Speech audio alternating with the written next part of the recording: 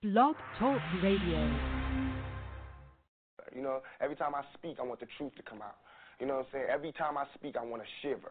You know, I don't want them to be like, they know what I'm going to say because it's polite. They know what I'm going to say.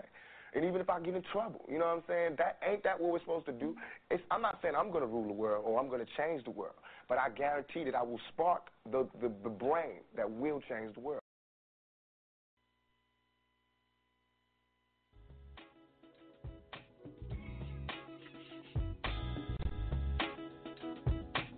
Got to have personal responsibility, political accountability, and corporate culpability. Get up, get up, get up, get up, get up, get up, get up, get up. We must eliminate poverty. I don't care what color the person or child. Get up, get up.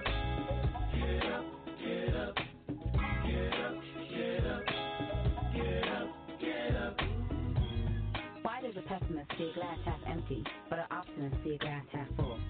Are we locked into regressive mentality by chains unseen? If you try to fail and then succeed, which have you done? Do you ask enough questions or do you settle for what you know? The only questions that really matter are the ones you ask yourself. Welcome to Mental Dialogue. All I ask is that you think. Get up, get up, get up, get up, get up. I'm your host, Montoya Smith, a.k.a. Black Socrates, and welcome to the Mental Dialogue Talk Show. We are the return of intelligent radio as we ensure the free flow of opinions and push the envelope on the questions America's afraid to ask in the mainstream media. Good morning to all the truth seekers out there listening. I have a special guest on with me this morning. It's Samantha Bailey. Thank you, Queen, for being on the Mental Dialogue Talk Show this morning. If you will, say hello to all the truth seekers. Hello, everybody, and thank you very much for having me. Absolutely. This morning's discussion question, not to waste any time, because people were piping in all week as I kind of previewed the question this week. Can Caribbean blacks and American blacks come together culturally? Again, that question is this morning's discussion question. Can Caribbean blacks and American blacks come together culturally? If you are a first-time listener of the Mental Dialogue Talk Show, as you heard me mention, I go by the name Black Socrates, so quite often we like to take the Socratic method and ask questions, as I say. Now, my little take on it is to get to the right answers, and so we always do our shows in the form of a question. Outside of third Saturdays, we have a Conversation with Smart People series for my regular listeners. But again, if you're a first-time listener, our show topics are always in the form of a question, and that is a very general question. I'm glad to have on Samantha Bailey again. Thank you, Queen, for being with us. But if you will, Queen, give the truth seekers that are listening a little bit of your background so they can understand, in a sense, why I have you on this show. As I'm going solo, dolo, no co-host this morning, for those that are used to me having a co-host. So Samantha's going to hold me down for the next couple of hours. If she needs to go, give everybody a heads up. I'm going to expect the callers to hold me down, for the rest of the way if she's not able to ride through for the whole 2 hours. But, Queen, again, I appreciate you very much for short notice, actually, for getting on this show. So I definitely thank you for that. But give people a little bit of your background. Thank you, Queen. Absolutely. So in terms of this topic, my parents were both born in Jamaica. So I am first generation American born, firstborn, and grew up in New York. New York is a very huge melting pot. 40% of the residents are foreign born, and out of the other 60%, half of them are the children of those foreign born. So I have a very lived experience around people who are not born here, specifically black folk who are not born here, and most particularly Caribbean black folk. At the same time, I did live in Miami for a few years, and I also lived in Atlanta for a little bit. So then I got to live in these other experiences where there either was more of a mixture of different types of black folk or very little Caribbean black folk. So I think I have some things in my pocket for this discussion. Hey, absolutely. Yeah, I love to hear that experience. Yeah, and living in those particularly different places, you have seen the full gamut. Because again, New York can kind of be one thing. Because at least the way I understand it, I've been. This is crazy, Queen. I've been to every major city almost in the United States except for New York City, believe it or not. So What? you know what I mean. So I gotta, yeah, that's crazy, right? But I went to school with a bunch of friends, so I feel like I've lived there, right, from New York, right? And so one thing I think I understand, never having visited, but I do think I understand it, and especially when it comes to this particular topic.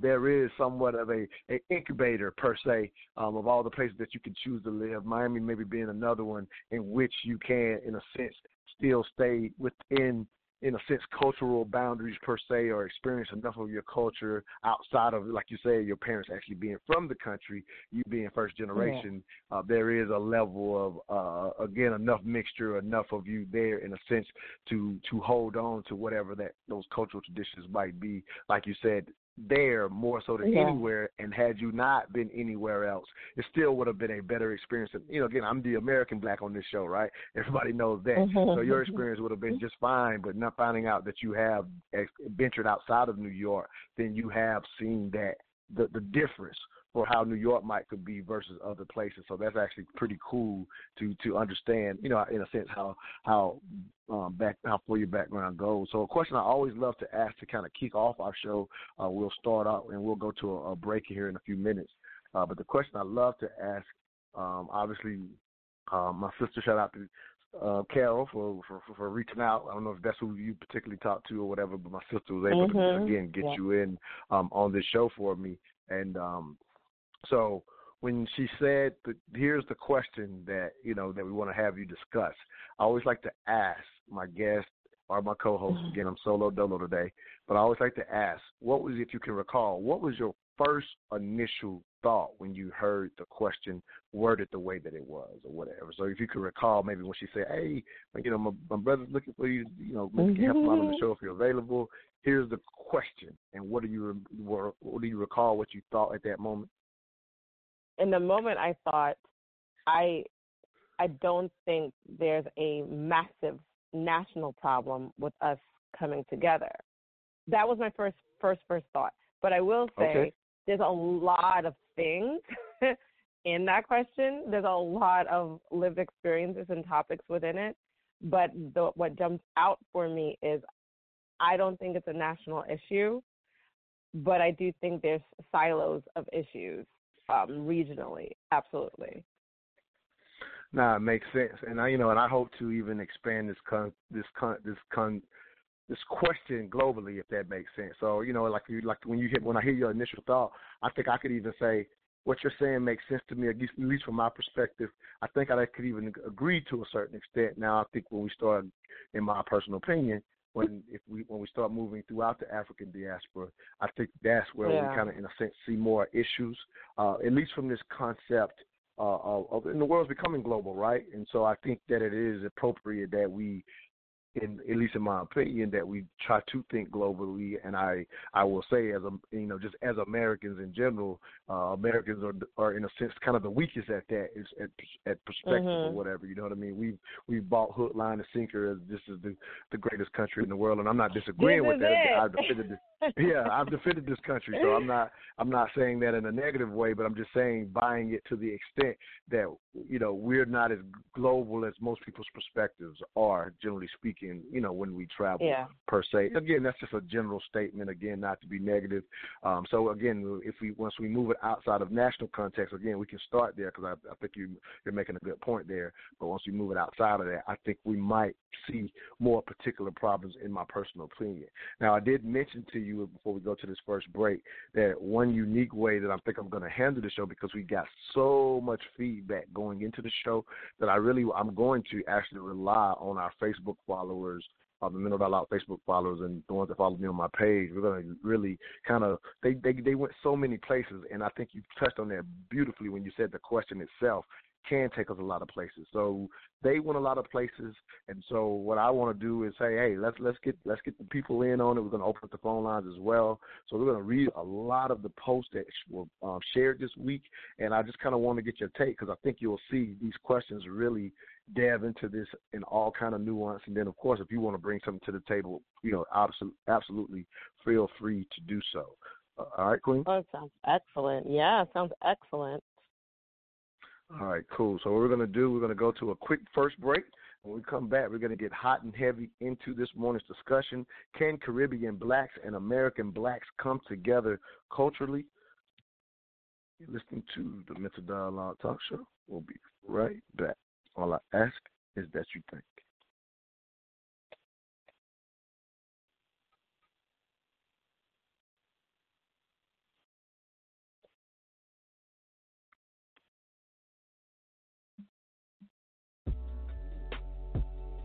If you're looking to purchase or sell a home in Atlanta's competitive real estate market, there's only one real estate agent we call on, Ephraim Abdullah. Not only is he honest and straightforward, but he has a proven, repeatable strategy that consistently gets his clients the homes they wanted versus their second or third choice. What's Ephraim's secret? His virtual on-the-spot offer moves his clients to the front of the line for purchases, and for sales, his no-nonsense approach gets your home sold and off the market. For a results-oriented real estate experience, contact Ephraim Abdullah, a licensed agent powered by eXp Realty at 770-800-7922. Again, that number is 770-800-7922.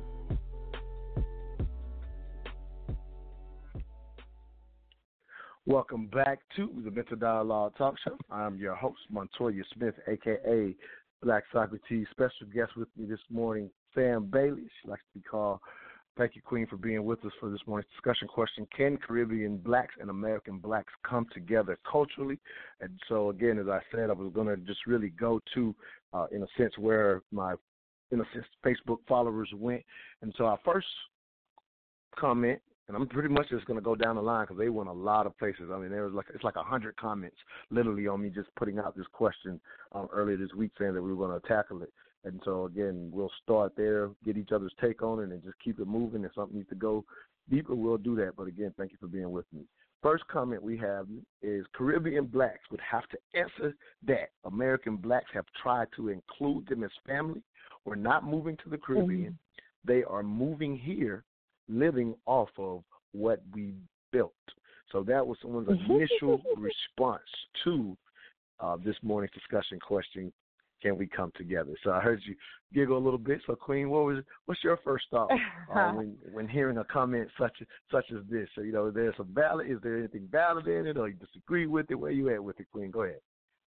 So there's a couple of things. One, the hard truth is, yes, we, not just Caribbean blacks, but anyone entering into the United States is coming off the hard work of mostly the descendants of enslaved Africans. Absolutely. That's anyone. And there's a lot of appreciation that is not felt, that is not there for that truth. There's not a lot of acknowledgement within our country itself that we exist in this way in America because of enslaved Africans in this country. So I agree with that completely. The other thing that was said in that comment was, I believe, tell me if I'm wrong, but the comment was kind of like Caribbean blacks have to more so open up because American blacks have tried to kind of take us in. And here's something that I think a lot of people don't really think about. Because of the way that slavery was in this country, in terms of economics, they had the whole one-drop rule. Like, literally, you could be enslaved as long as you were at least 1/16 African, okay, no matter what you look like. But that was on law. That was on books. So we have this very, very unique paradigm where black looks like a lot of things. As it can look like Kiki Wyatt and Wesley Snipes. You know what I'm saying? It could look like Tandy Newton, Boris Kodjoe, and also Mahershala Ali. And we're all under this umbrella of blackness. Leave the United States, though. That doesn't exist. If you go to England, what you'll find is there are people who are from Guyana or from Jamaica or from Nigeria or from like Mali. And then there's people who are mixed. And what they say is, oh, I'm 50% this, 50% that. Or they'll say, I'm 25% this and I'm 75% that. This whole black umbrella is something very unique to the United States. So I say all that to say, when you take folks who are coming from a country where the majority is black, the understanding of blackness is different. The umbrella is not the same. When you talk to Jamaicans, there's ways of describing different blackness. You're either red or you're brown or you're black or you're light. And these are all black people. Now, in Alabama, everyone would just be black. But in Jamaica, it's already, I'm saying, but in Jamaica, they already have these things because everyone is already black. So they don't have to have this, like, paradigm of, like, oh, we're all one, we're all black. It's like, no, they have their own structure of what they decided, categorization of people are, as people do throughout the world. So now when Caribbean folks come up here, and this understanding of we all in it, we all black, they don't have that understanding. It's not the same. So part of the cultural dissonance is not understanding that paradigm. And I have found when I went to college, so I leave New York, I didn't know any American blacks growing up, zero. Okay. It wasn't until I went to, none, zero. Any black folk I knew was either Caribbean, African, or the first or second generation from it. And so everyone just referred to their ancestry of whatever country they came from. When I went to college, and I'm around people from Texas and Georgia and North Carolina, I still was operating as if I was in New York. So I would say, oh, where are you from? And they would say, Texas. I'm like, oh, I mean, I know, but where are you from? And they'd be like, Texas. And I'm like, no, but where are your grandparents from? And they'd say, like, Kentucky. And I remember my freshman year, like, it hit me like, oh, my God, wait. They're American for real. Like, it was such a realization. Seriously. That is hilarious. I love it. I love the sincerity of that. Go ahead, Queen. I'm loving this. Go ahead. Keep. I'm sorry. Go ahead. Because even though the white folk in New York, they'll be like fourth or fifth generation Irish or fourth or fifth generation Italian or Jewish. So even they did it.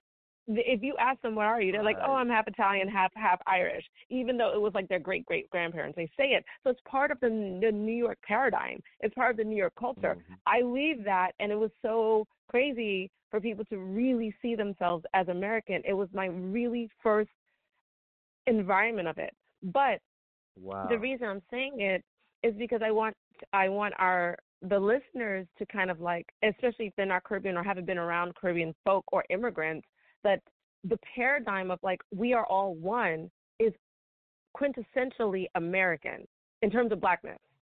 It's American. Absolutely. So sometimes it's hard if you grew up in another country for 20, 30, especially 40 years, and now all of a sudden people are like, oh, we the same. And they're like, no, we're not the same. I'm Nigerian. You're not.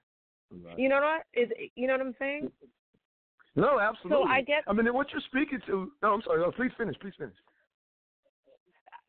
No, you go ahead. Continue. No. I'm saying like what you're saying. You just described what I was talking about, just from the idea of Americans not being a global.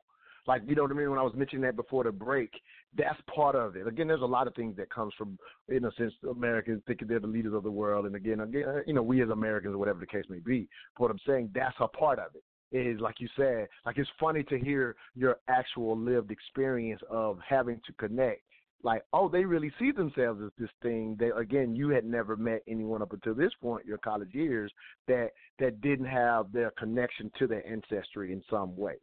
You know what I mean? Yeah. And as you said, for Caribbean blacks, their ancestry is going to be, like you said, in a country where, again, everybody around them is black. So this concept of blackness absolutely does not need to exist when most of the population is black, like you. Like, it doesn't even need to exist. And so I love the fact that you're pointing out, you know, and literally through your own experience, how you're pointing it out. Because, again, like you said, for anybody out there listening, there are plenty of Americans who still, because, again, this is our lived reality, who still have a concept of applying blackness to the entire black world without the very understanding you just explained. You know what I mean? And again, when we as Americans travel, we learn the difference as well, you know, to a certain extent, or we can be, you know, lucky enough we can have shows like this and hear someone's personal experience. So I absolutely love that. I'm going to go ahead and put the number out for anybody. Got some people on the line. If you want to get in on this discussion, we will let y'all get in before I move to the next post.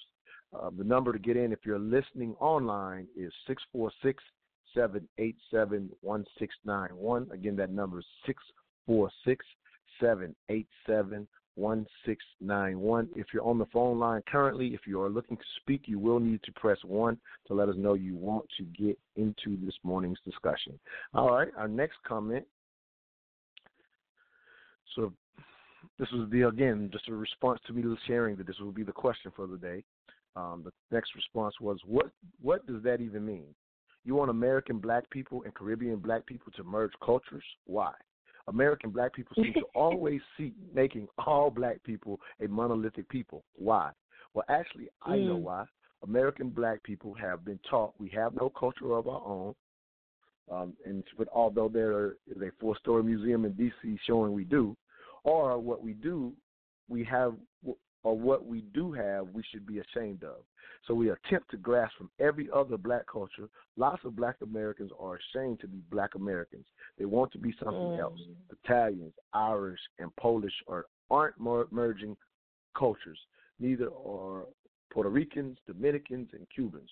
We probably should be investing more time in being prideful of who we are and not latching on to everyone else. That comment got a lot of likes and love. So what is your first thought to that one as well, Queen? Again, a lot said in that one. I would definitely want to speak on it as well. Go ahead.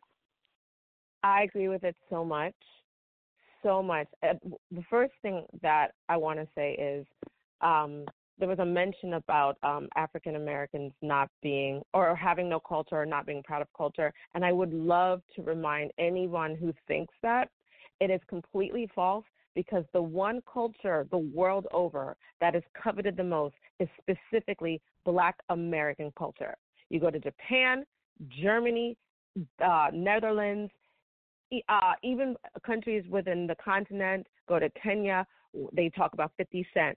They think, Will Smith is cool. They will rock the hip hop look. Like, that's not their culture. Black American culture is the most pervasive culture that exists on this globe. And outside of the United States, mostly outside of like Black Americans in the United States, it's like they know it. And I think there's something that I say we don't know. I'm saying we as like someone who's born here. But I think it's something that we don't know as well. And it's true. I think we are taught to feel ashamed of our Black American culture. And that's something that's very American, because everybody else wants to be us. They want to look like us. They want to move like us. I mean, if you've ever seen the culture in Japan who are really into hip hop, and what they do to really try to know it as deeply as they know it. I mean, I'm telling you, it's strong. So I really agree with the part in the comment that said we don't have to keep merging. And what we were saying before about the paradigm of everyone falling into this Black umbrella being very quintessentially American, I think there's something very beautiful about it, but there's something also that can lead to a little bit of destruction. The beauty is I know someone from Belgium. She is 1/16 Congolese. No, excuse me, 1/8. Her great-grandmother is from the Congo. But in her lineage, all the Africanness comes from her mom's side. So her grandmother is mixed but born in Congo. Her mother is a quarter African but born in Congo. So she's the first one not born in Congo. And visually, she kind of looks white, almost like Meghan Markle, you know, the princess. Right, absolutely. Okay, so visually she looks that way. But in reality, she grew up with all these shades of brown because her mother's brown, her cousins, her aunts, you know, all different shades. And so she said she had to learn at like 11 that she wasn't black.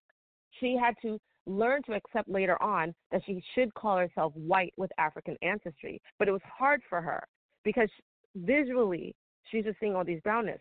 And what happened for her, she now moved to the United States, but she loved this umbrella of blackness because for her, she feels she can fit in that here, where in Belgium, they don't do that. Even though in her heart, she feels her African. She ate Congolese food, you know what I'm saying? And so that is like the beauty of this awful thing that was created because of slavery, but that's one of those beauties where we can all kind of mix together. I have another personal story. I was working at a restaurant, and there was a woman that I befriended from Alabama, all American, right? And then we're very different, not because she's American and I'm like Jamaican American, but because of the way we grew up, our upbringing, the schools we went to, all those things. Right. And I said to her once, and we would always fight all the time, but in a loving way. And I said to her once, you know what? We are nothing alike, but we're friends because we're black. And that is for real, though. Yeah, that is profound. That is so profound. I love that statement. Just again, I want you to continue, but that is a profound statement, definitely worth pausing, and I love it coming from you based on the scenario from your perspective to be able to say that. That's a beautiful and powerful statement. Go ahead, though, Queen. Yeah, so that this system that came out of slavery, that is one of the beauties of it, where we can come together when necessary in what we call blackness. However, where I feel that it can be destructive is we do forget we are all from different, if you will, different tribes. And I'm not just saying because some people are from other countries and some people were born from parents from other countries. Within America, you want to talk about people from Atlanta, Georgia, but people from Savannah, Georgia. That's different. That's different tribes. You know, we want to talk about Miami black or like Houston, Texas black. That's different tribes. We want to talk about Midwest Ohio country black, or you want to talk about Chicago. These are different. And one of the problems with the monolith like theory is we don't acknowledge that we are different. And then when we see the differences within each other, it's more critical. And what I mean is, so I wanted to join a NPHC sorority, right? Very early on, I realized that they saw me different. I didn't see me different, but they saw me different. And when they saw me different, I started seeing the differences, right? And it wasn't celebrated. Right. It was just like, she's different, right? But let's say somebody is like American and they marry someone from Germany, right? And they're like, oh, because my husband is German, we do Oktoberfest. Oh, because of this tradition with Christmas in Germany, we do it this way. Completely accepted because we acknowledge that the culture is different. But we don't do that within us because of this monolith blackness also. So I think those are like the benefits and like the negatives of just living in this like we're all black. Yeah. No, I love it. I'm going to speak to what you just said. If you're out there on the phone line and want to get in, we definitely, a lot of people on the phone line. If you want to get in, you do need to press 1 to let us know you want to speak. You do have to press 1 on your phone dial to let us know you want to speak. Yeah, the thing you just spoke about is I'm listening to you. I'm sitting here going, and it's just very common what I'm about to say. But to a certain extent, it is very common for those who, in a sense, have been oppressed to adopt the ways of their oppressors. And I'm saying that because we know, as you just mentioned, that the construct of race is a very American thing that came along specifically at the transatlantic enslavement trade, as I prefer to call it. His brother Brian, I think his name is Kinsey, brother Brian Kinsey, who has him and his wife have the just to throw this out very quickly, they have the largest African American artifacts and art collection in the United States, and he's always shared the idea of of understanding that our ancestors were enslaved, never to call them slaves. It was an action that was done to them because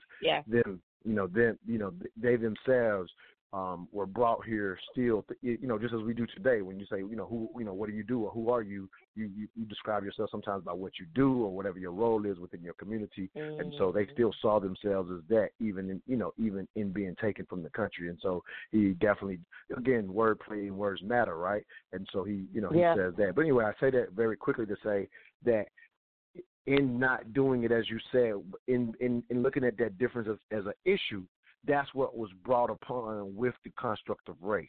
And he also says, and let me say this, and I'll go to another break. Brother Finsky will get you out of the break. What Brother Brian Kinsley also says is the country made a mistake in trying to be colorblind. It should have tried to be color rich. And that's the example of celebrating the culture, as you said, because by being colorblind is being dismissive, or I have an issue with you because you are different. That's what you felt with the group that you were trying to be in. Like you said, it wasn't celebrated. It's, I am fearful of this difference. But if we're trying to be color rich, it's, okay, why are you different? And yes, I can appreciate it. And so that is a huge thing you just spoke to, in giving that example. All right, we're going to go to another break. And when we come out of break, we will open up the phone lines once again and go to another post. You're listening to the Mental Dialogue Talk Show. But all I ask is that you think. Square Business Entertainment brings you their latest hit, I Really Want You, by Taylor Pace. Take a listen.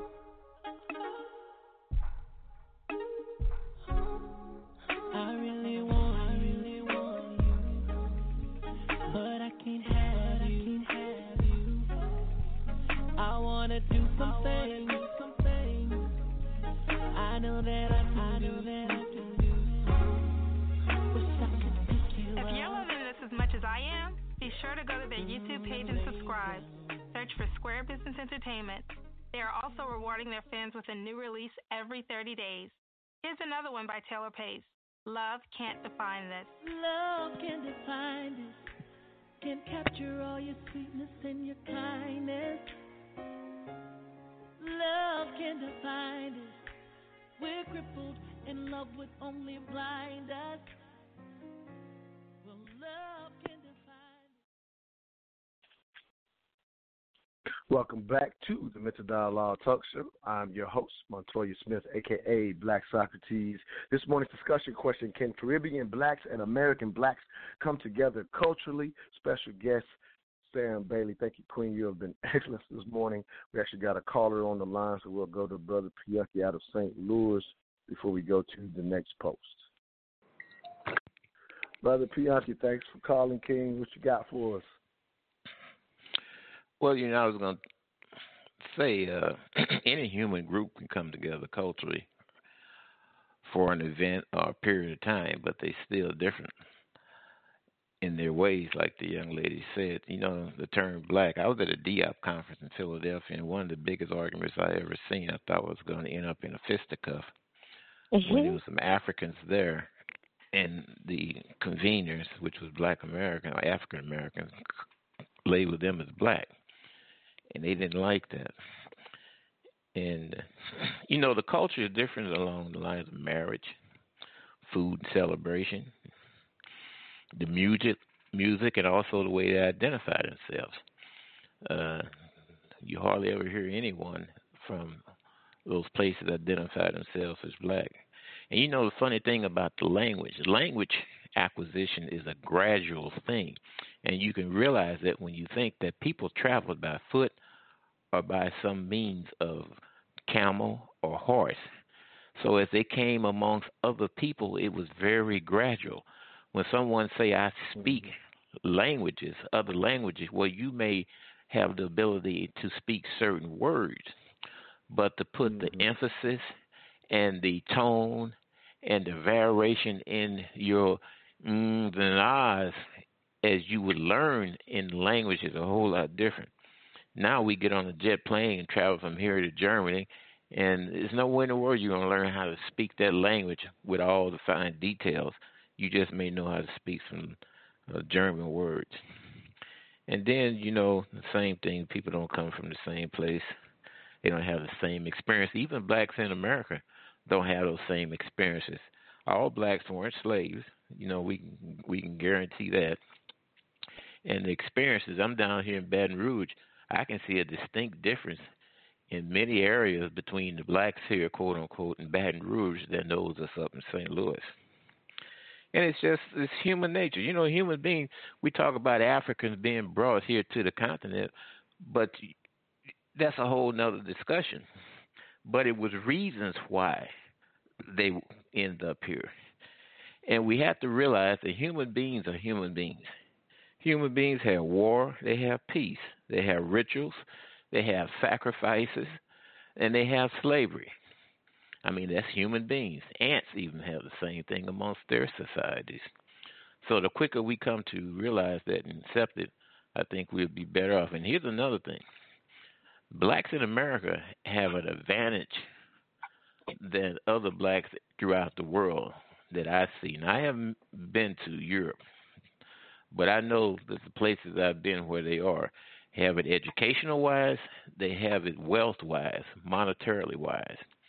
And I have seen, for instance, when you have scholarships that specifically for African Americans, okay, I have seen other people from other ethnic groups, whether it's Africans or whether it's Caribbeans or whether it's Latinos, they will go out for those scholarships and take them because for whatever reason. Maybe it's because of misidentification or the people just don't want to get into greater specifics.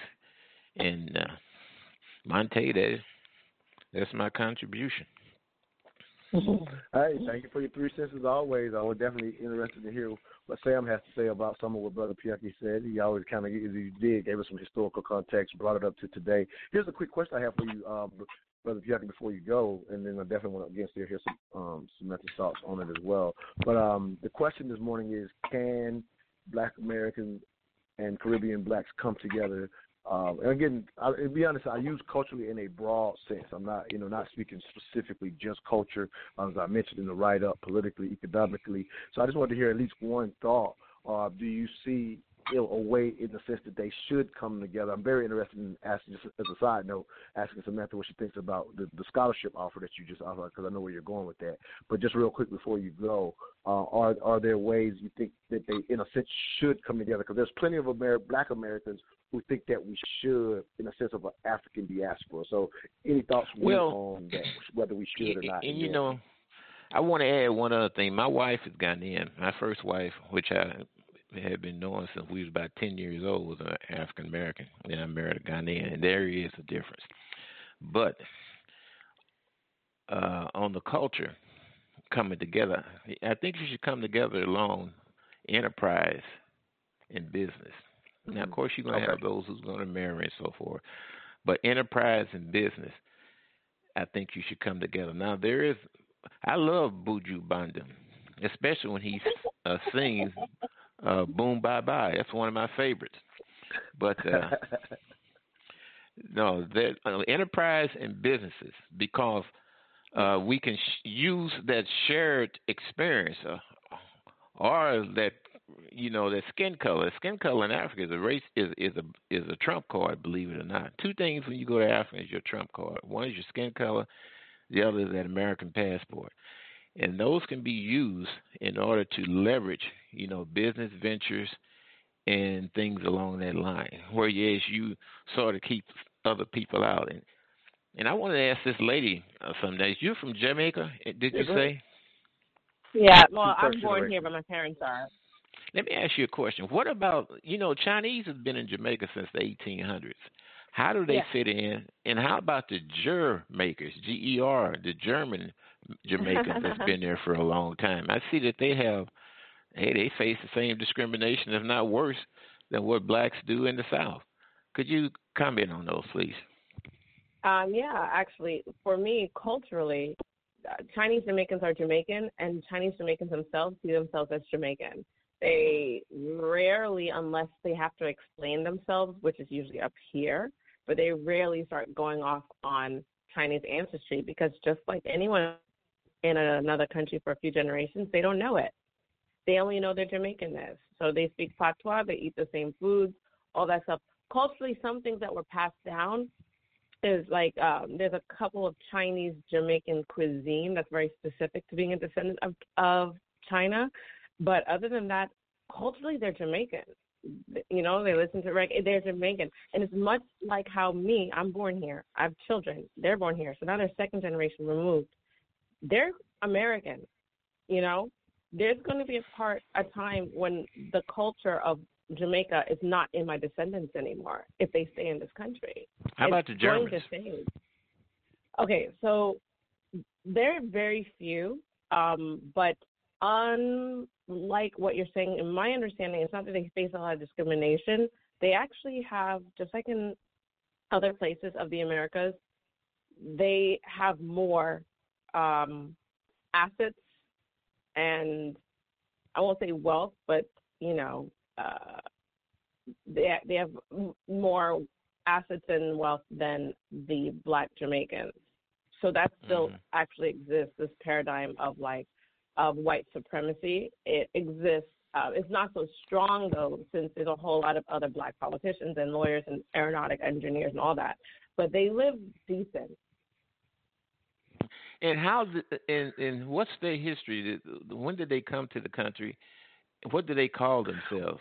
Well, let me do this, brother. We don't have to do that part. Real quick, I think that's important. Let me do this, brother Piaki. We definitely are moving a little far away from the discussion, and I'm having a little problems with my computer. So if you don't mind, brother Piaki, I'm gonna keep you. You're gonna be on the line, but if you don't mind muting yourself, so I can kind of continue. I'm trying to. I'm having some trouble with the board, so I can't get other people, and I can't get you off the line, just so you know.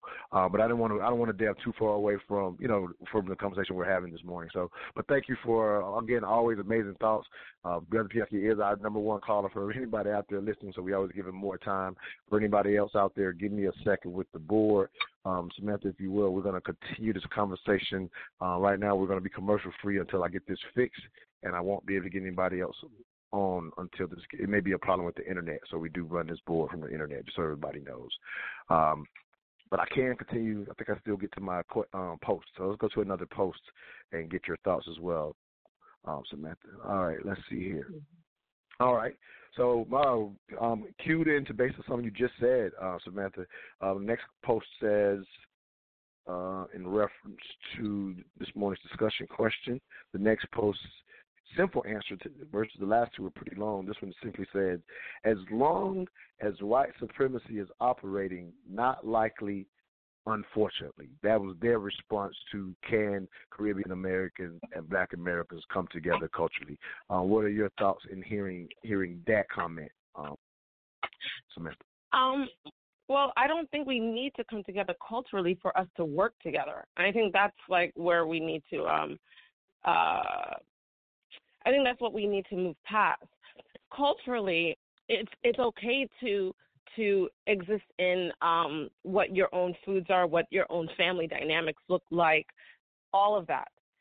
But we tend to, because of the paradigm of Blackness, when we see those differences, we are very critical of those differences versus accepting. I think where we need to advance to is we can recognize each other in our different cultures, be cool, and then work together for a common purpose.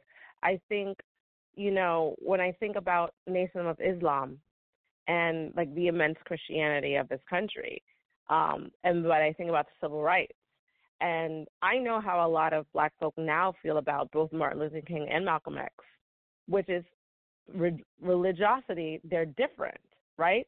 But fighting for the same thing, And so he said, unfortunately, not likely. But I think even if it's not likely that we come together culturally, I don't think it needs to be unfortunate because I think we can still work together. We just have to accept that we're all different people and we're all different tribes, much like in whiteness, they accept that.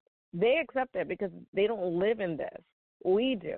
It was created, and we live in it, and we have to like move past those boundaries and those borders that were created for us.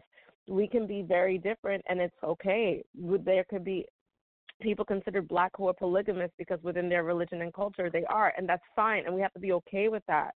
And then there has to be other people who are okay with like people coming from an immigrant situation where parents were always leaving their kids and going to another country to make money, and understanding like in their lived experience, it's okay to leave your children if you need to work to have a better life for them and not be criticized for it. We just have to find that place of acceptance of each other. No, it makes sense. Let me tell you something I hear within that comment, and it relates to a little the reference that Brother Pianki, in a sense, made to the scholarships. At least one aspect of it.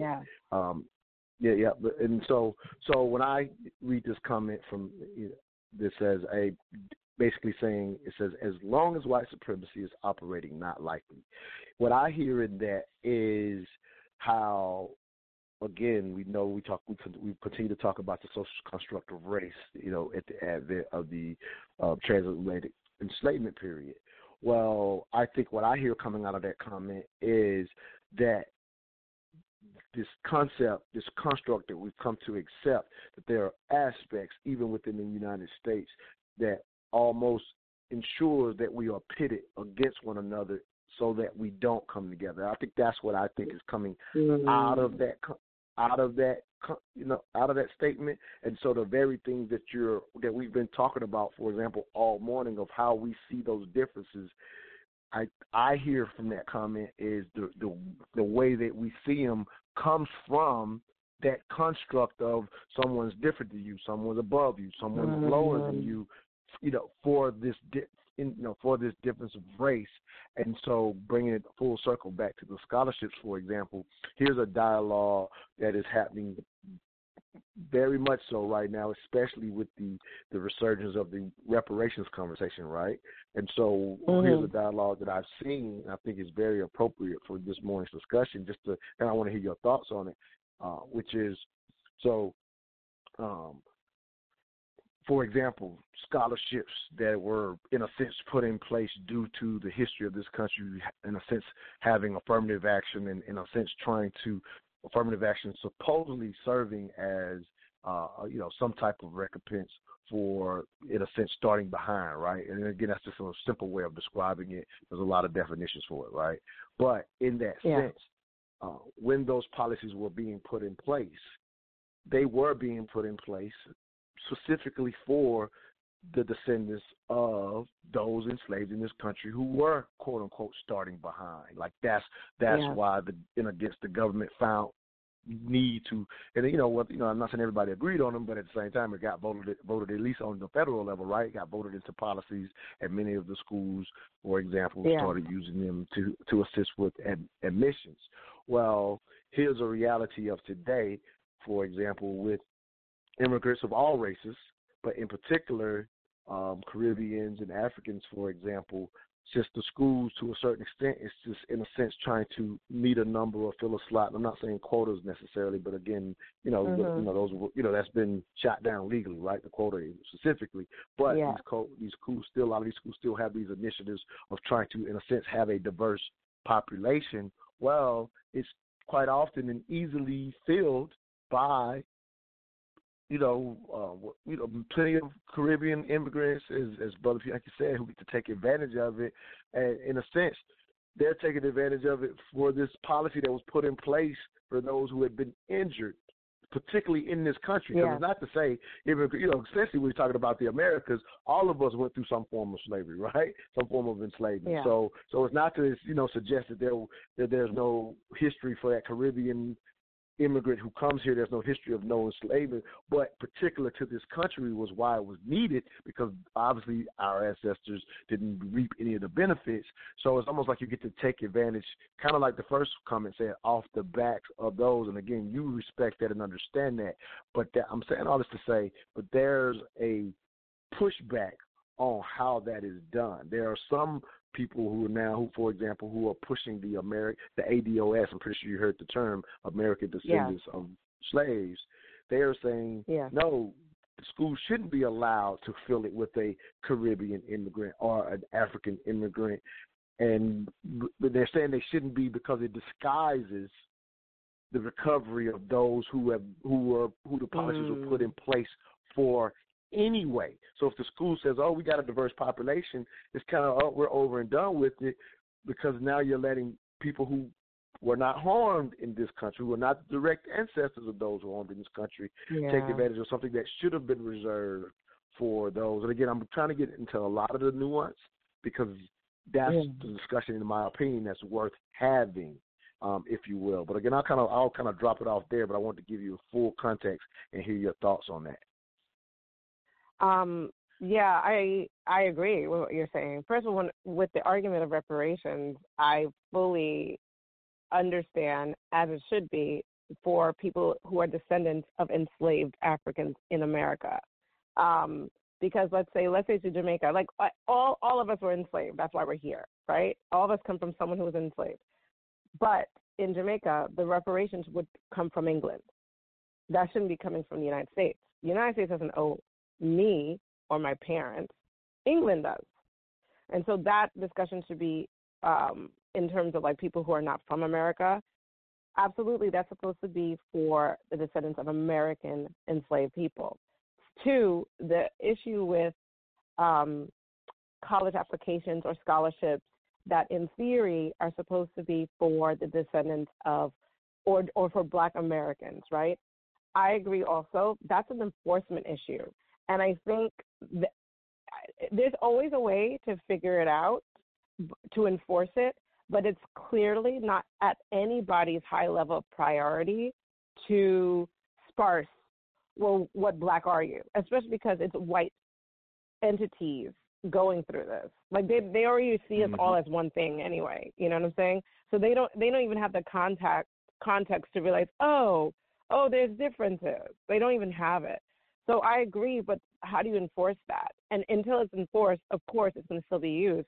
Of course, I put I'm Black on my applications for college. That's what I put. I will be honest that if they didn't have the word Black and they said African American, I actually didn't mark it. I'd mark other, and I'd put Jamaican American. But if they had the word Black, I'd put Black. But what are you going to do? Like, these are how the applications are set up. It's how the system is set up.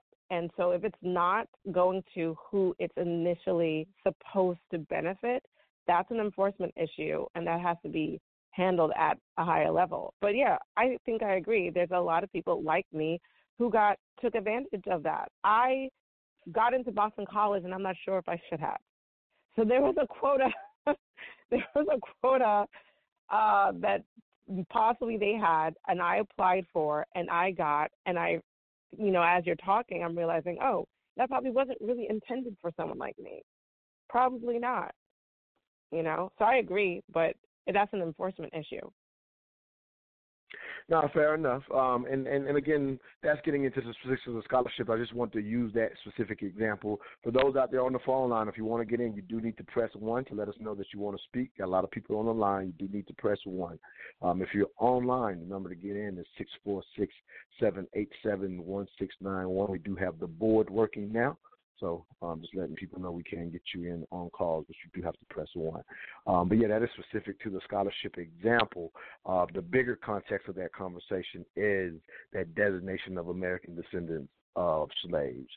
That's, is basically that issue that we just spoke about has existed well before Yvette Cornell and Antonio Moore coined that term. That's again become a recent conversation, and you are of the perspective of understanding that difference. There are plenty of people who think it's another thing used to divide, just to be divisive, just to say we don't want immigrants taking our stuff, again. So some people take that approach and saying we don't need that term because it's dividing the quote-unquote Black world once again. We just found another way to divide ourselves is how people have been terming it. And you're right in the sense of if we want to get that specific when it comes to college scholarships and things of that nature, but what I will offer, at least the way I understand the ADOS coming from the originators of the term. Obviously, the conversation of reparations has been going on for many of years. But they're saying there is a way to track that, right? And because that's what you would need to do to make a appropriate political, legal request of the United States, who, as you said already, would have owed those descendants, then we are definitely in an age in which that can be tracked. And so, because what they are saying is one of the biggest reason, at least what they're saying, one of the biggest pushbacks on who might receive reparations over the last 20, 30 years has always been, well, who would you give it to? Because of the very thing we're talking about, how now any policies that may originally, again, may have been put in place in the 60s to in a sense, to reward or make up, however you want to call it, to those descendants. Well, now we just kind of designate, you can call yourself black if you want to. You know what I mean? So that's been the big pushback is, well, we don't even know who we would give it to now. Like even when they had the conversation, on June 19th, on the Juneteenth particularly, right? When they had that session, the only thing, as much as they were arguing, I think the one thing that they came to agreement to, that at the time that reparations was being explored originally, way back when, everybody kind of came to agreement, it probably should have been given then. You know what I mean? And so that was the only thing they came into. Now, when it was all over, I said, well, if you know that it should have been given then, what's the argument for not paying it now? Just because it should have been then, well, we can't give it now. You know what I mean? So I'm just kind of throwing it out there. Or whatever. But again, I know I'm kind of rambling a little bit, but I'm just kind of saying all that to say, taking it out of the context of the colleges, because that's not where we want to limit it to, right? There is this concept of, if you, as you do, you agree that distinction should be made, and that's why Yvette and Antonio make the distinction for a legal and political reason, and they too say the very thing you said.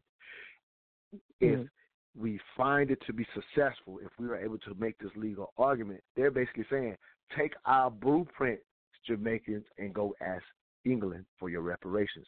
Take our blueprint, Trinidadians, and go, you feel me? Like, they're trying to set a blueprint specifically for the receiving of that, of basically some compensation for that harm. And so most people think they're trying to divide us, and they stand by it. They stand by it, saying it needs to be divided. And so when people hear them talk, they're just trying to divide us, and they're saying, well, it has to be divided for this reason. But this is a blueprint, if it works, that we all throughout the black world can use to go get it from the country that we are harmed by. And you've already said that, and they've said the same thing. But if you don't see the first video and you see the fourth video, you don't know that they said that originally. So people are actually arguing. And again, it was a good reason for this conversation, in my opinion. We actually got another caller, but I'll let you respond before we go to the caller if you like.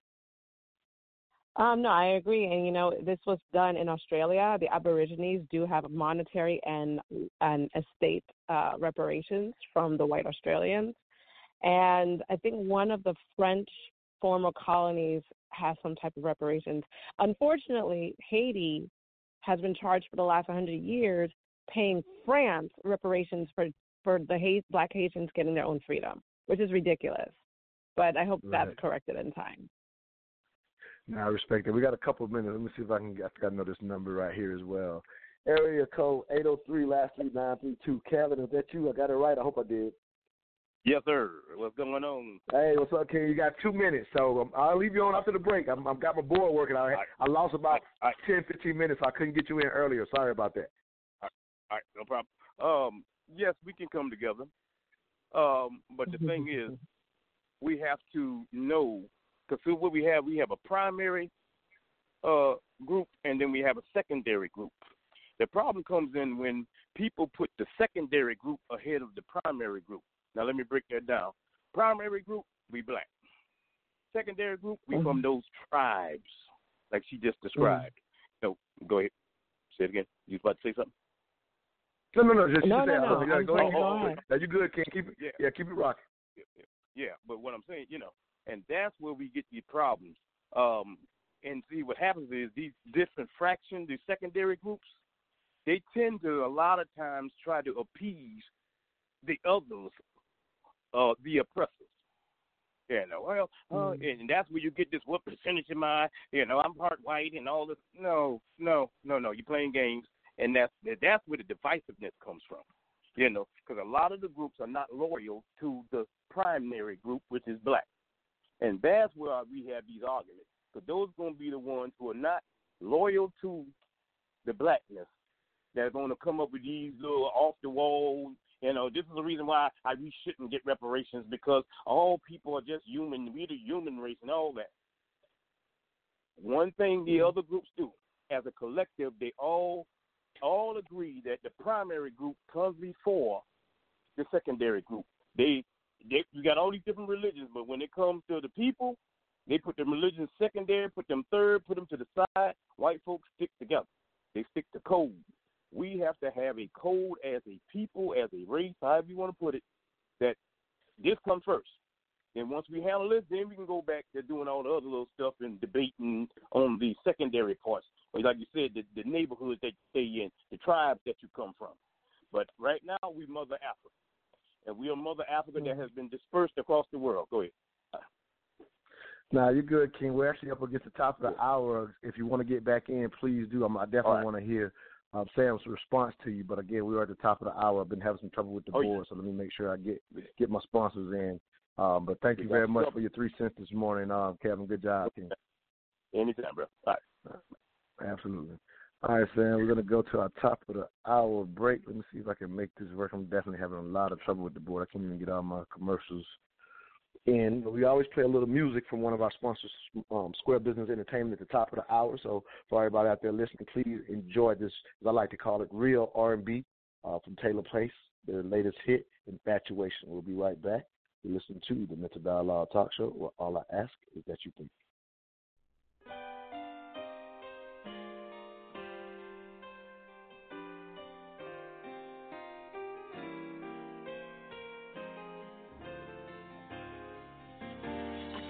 Crazy feeling, passions overflow, obsession reeling, love potion overdose.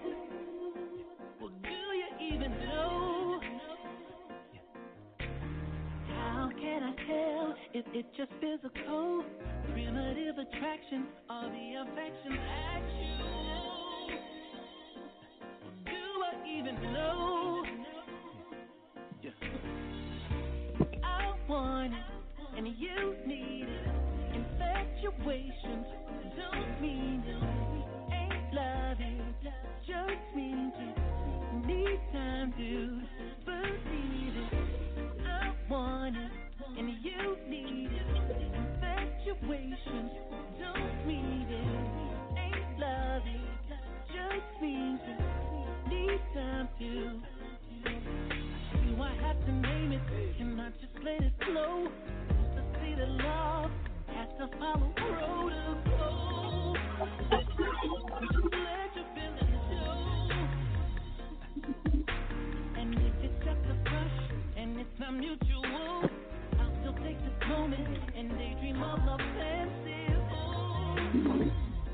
And let my feelings show. I want it, and you see.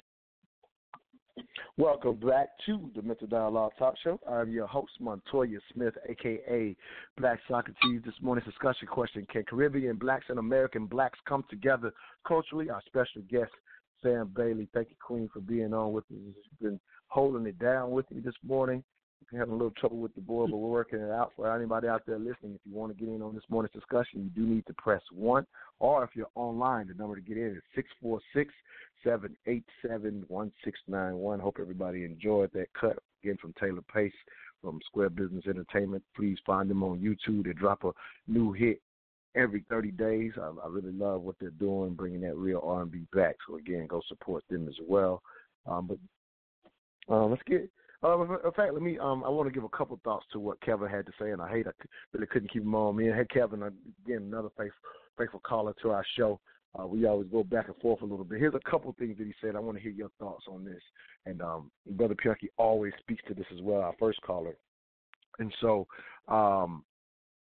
Well, I think Kelvin made some good points. I think something that gets lost for us as African Americans, I definitely want to hear your thoughts on this, Khalil, again with your background, is because this race thing is a very real thing, right? This blackness is a very real thing, and as you said in the first hour, kind of exclusive to America, right? Again, this country was pretty much founded, for the most part, on that to a certain extent. Obviously, killing off the indigenous people and then bringing us here, and it it became the construct that we know it to be today. But with that said, because of our own experience, I now, through some travels, through some reading, and through experiences with other cultures, I now specifically understand there is a concept that Brother Calvin brought to the table that I hear quite often in our community, and that is that comment of being on code. And what I would like to offer, and I want to hear your thoughts on this, is as Brother Pianki said, humans act as humans. And what I find is there are no groups, in a sense, that are on code in a massive, from a massive standpoint, as we quite often think. When we look at other groups, it's very common when you watch other groups come together to say, and again, people are generalizing, and nobody means 100% when when they're saying blacks or Chinese do this. Nobody, again, like I always like to be real specific, because some people will try to kill you with the one exception, right? So when generalizing, people do it all the time. Like it's like can we continue the conversation? I didn't mean 100%. Like, you know what I mean? But I always like to give that clarification. When generalizing, right? So anyway, with that said, it is quite often for other groups to look at another group and say, look at how they do, and all of them come together this way. And the reality is, what you will find is, if you were able to be inside that group, you will see, as always, it is a small, dedicated few that are committed to whatever mission. And if they're in power, now, as we've seen in this country, right, if they're in power, then you can kind of push out, whether it be policies, whether it be thought, like thick thoughts that eventually affect the entire country, where to the extent it's not that any group is in agreement in the way that it looks outside looking in. I'm going to give you one example, and I want to hear your thoughts on this. But, for example, I remember when I first started getting exposed to that groups don't move monolithically in the way that we're kind of taught here in America, or how we think we should be, as often as, like you said, as you were, told by us when you met us, right? Like, you should be like us to a certain extent, right? Well, a perfect example of me starting to come to realize this is one time I was on to give a quick personal story. I was on a plane, and I was considering writing a book on race and talking to all these different races. And so I so happened to be by, I think she was a Chinese American and she was very into like their legal. She was I think she may have been a lawyer or a paralegal, but either way, she was very involved in their advocate groups, right, and on a legal level. And so, we were having this great discussion or whatever. And so during the discussion, she was saying, how they were having their back and forth. And she was like, in the room, we're always having this argument saying, why can't we come together like the blacks do? And I was like, what? And so I love having these conversations. So I I stopped the conversation and said, I say, do you know how we think of y'all as Asian Americans, and you're saying that about us? And so she was blown away. You see what I'm saying? She was blown away how we think Asian, in a sense, generalizing, of course, how we see Asian Americans come together. She was blown away that we see it that way. But for them, because how we might rally around issues, for them it looks like we come together on everything. Like, that's literally her viewpoint. So I know I've said a lot, but I wanted to give you the full context to that concept of being on code.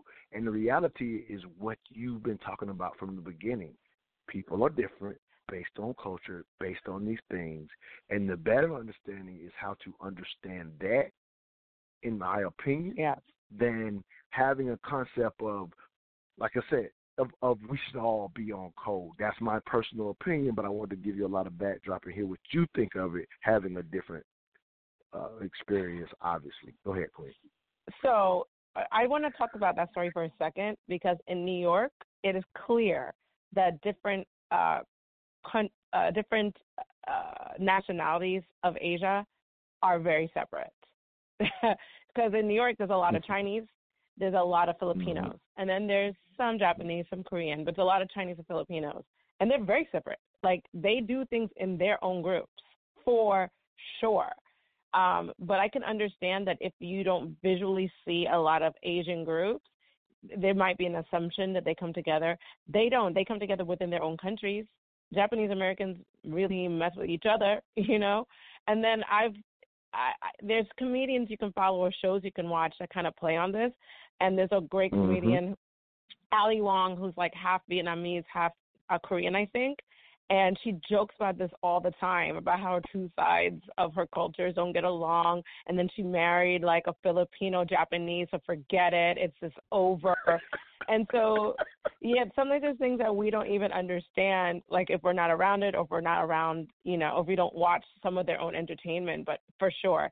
And I can almost imagine why visually it looks like we come together, because when there is like an issue and there is a rallying cry, it does look like, you know, here we are as Black folks just coming on this issue and mostly being on the same page about it if we talk about the issue with friends or coworkers, mostly. What they're not seeing are a lot of the social nuances that where we miss each other or where we have like disagreements or arguments. And I think that's what they don't see, because if they're only watching it based on a screen or an article, I can get it.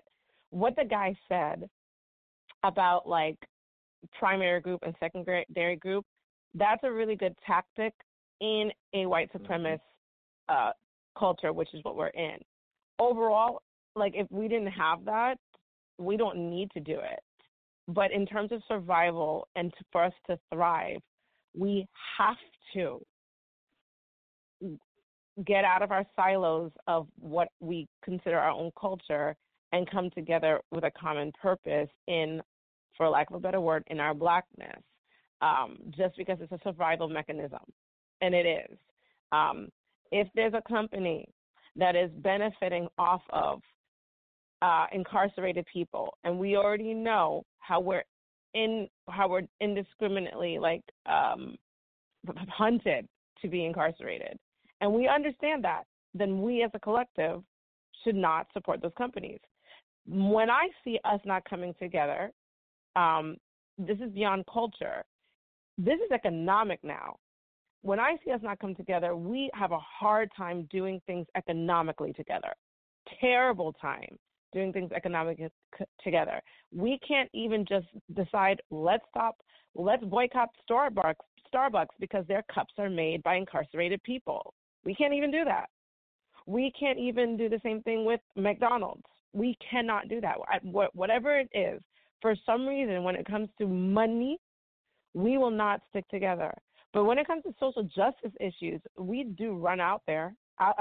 Yeah, we run out there, and it could be a very mixed blend of Black people.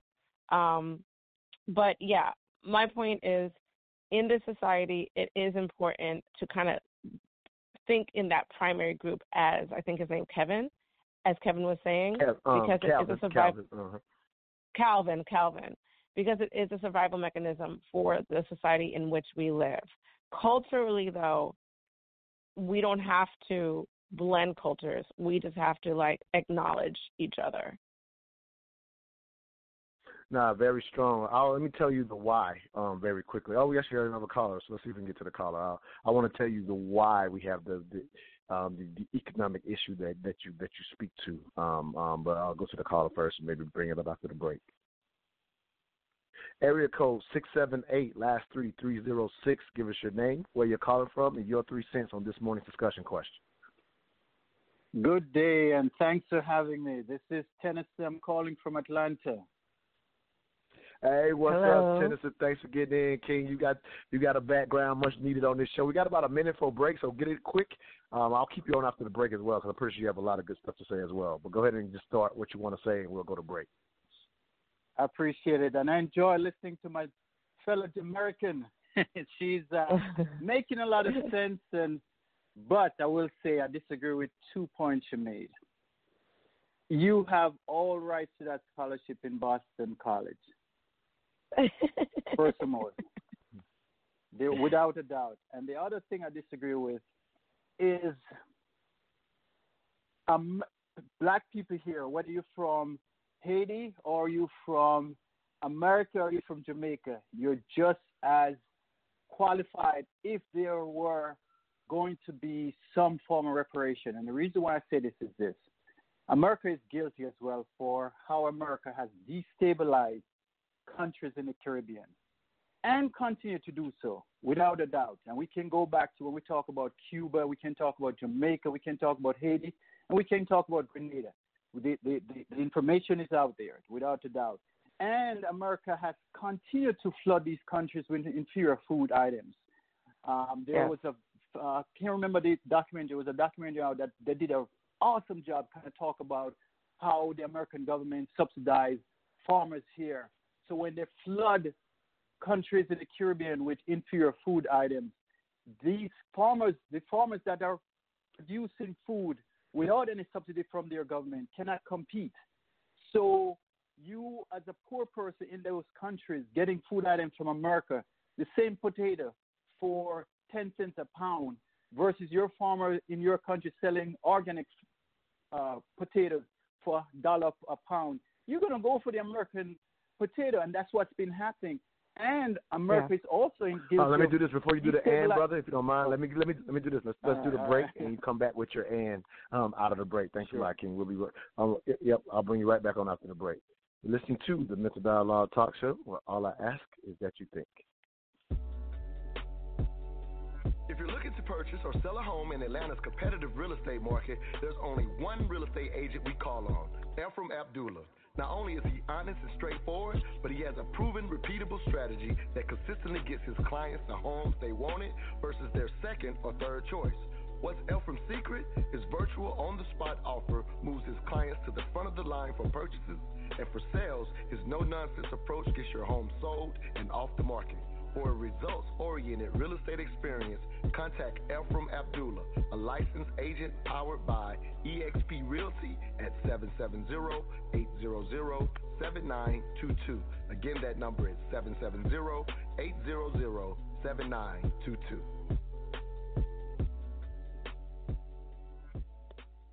Welcome back to the Mental Dialogue Talk Show. I'm your host, Montoya Smith, a.k.a. Black Socrates. If you have a product or service you want to get out to the smartest audience in all of radio, please contact me directly at 404-604-9477 or inbox me on the Mental Dialogue Facebook page or the IG page, which is mental_dialogue. We definitely need your support and would like to promote your business as well. This morning's discussion question: can Caribbean blacks and American blacks come together culturally? Our special guest, Samantha Bailey, has been holding us down. We actually have a caller on the line. If you want to be like Tennyson when you grow up, please press 1 and we'll get you on as well. All right, brother, I think you had an and you were going into. We wanted to let you get that into that coming out of the break. Go ahead, King. All right, since my and was broken, I will cut it short. I was saying that they also interfere with election and continue to do so to destabilize the different governments in the Caribbean. And the documentary that I wanted to mention is called Life and Death, and it's a very, very good documentary. If you ever watch any documentary in the Caribbean, that's a very good one, and it specifically deals with Jamaica and how some of the things that Jamaica has been faced with and continue to face with. So I'll leave it like that. Okay. Now, strong point, Samantha. Anything you want to jump on? Yeah, please go ahead. Jump on what Brother Tennyson brought to the table. First, what he's saying is incredibly true, but it's a different topic. Reparations is one thing, and I think reparations are not due to anyone who's not a descendant of American slavery. But what you're speaking of the destabilization of politics of a lot of countries, not just countries where people are mostly black, Guatemala, Nicaragua, Venezuela, that's happening currently. We are the reason they're being destabilized. That's a whole other issue. That's, yeah, sure, in essence, that should be taken care of, but in a different way. That's not reparations. That's like political, like some people have to have crimes of humanity. That's a whole nother one, but he's right. He's completely right. Those things do happen in these countries. Jamaica has lost so much wealth mainly because of America buying up the shores. 91% of the shores of Jamaica are privatized now, and the Jamaicans themselves do not benefit from it. So, yes, but it's different. Reparations is more of a social issue, while all that other stuff is like political and crimes against humanity issue and should be dealt with, but in a separate box. So that's what I want to say about that. I feel the same way about that. No, I feel the same way. Whatever. And his opinion is, in a sense, valid as well. Again, but I definitely think, in a sense, that it is separated. And again, I also am attuned to, again, the originators just mentioning the concept of a blueprint for success. You know what I mean? I don't know if they're watching what the Australians have done. If this is your baby, you probably are studying all forms of it to see how to be successful. And so, again, when you start, I would say, convoluting it with those things, then you're probably less likely to receive anything, is my personal opinion. I do tend to agree with you. I think Tennyson wants to get back in, so I'm going to give him a thought. Again, if you're out there listening and want to get in on this morning's discussion, please press 1 to let us know. Actually, we got Kevin and Tennyson both wanting to get back in. So let me go. I'm going to go with Tennyson real quick because he was just speaking, and Kevin, will get to you next. Well, I will say if I'm looking at you correctly, you're trying to get back in. Go ahead, King. Yes, I appreciate it. I will say this.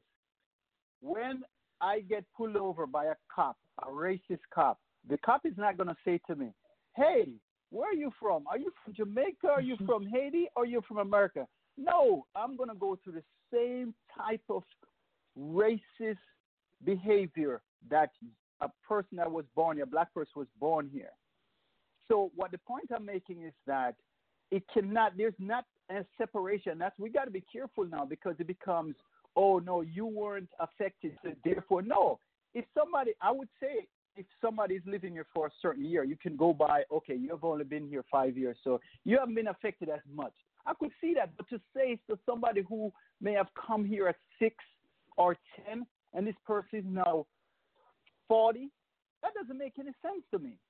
To say, oh, because you weren't born here, or to have someone whose parents is from another country, but they were born here, to say you're not qualified because your parents weren't from here. No, that doesn't make any sense. This person may be here for 30 years, and another person who has been here for 15, was born here and is 15, end up getting reparation versus the person that was been here 30 years.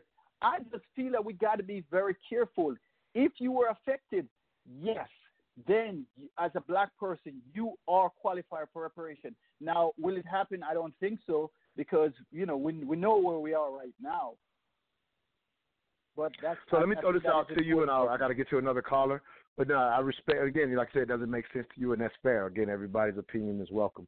What I will share with you, again, when you, and obviously we're putting in the context of reparations for America to its enslaved African ancestors. So this is a very unique reparations in comparison to all the reparations that are around the world that we've seen. It's usually the same generation or a generation removed, or whatever. So this is a very different and unique picture. So what I'll say with you to this is just at least consider this aspect of, again, this is getting into the nuance of why the distinction is being put out there.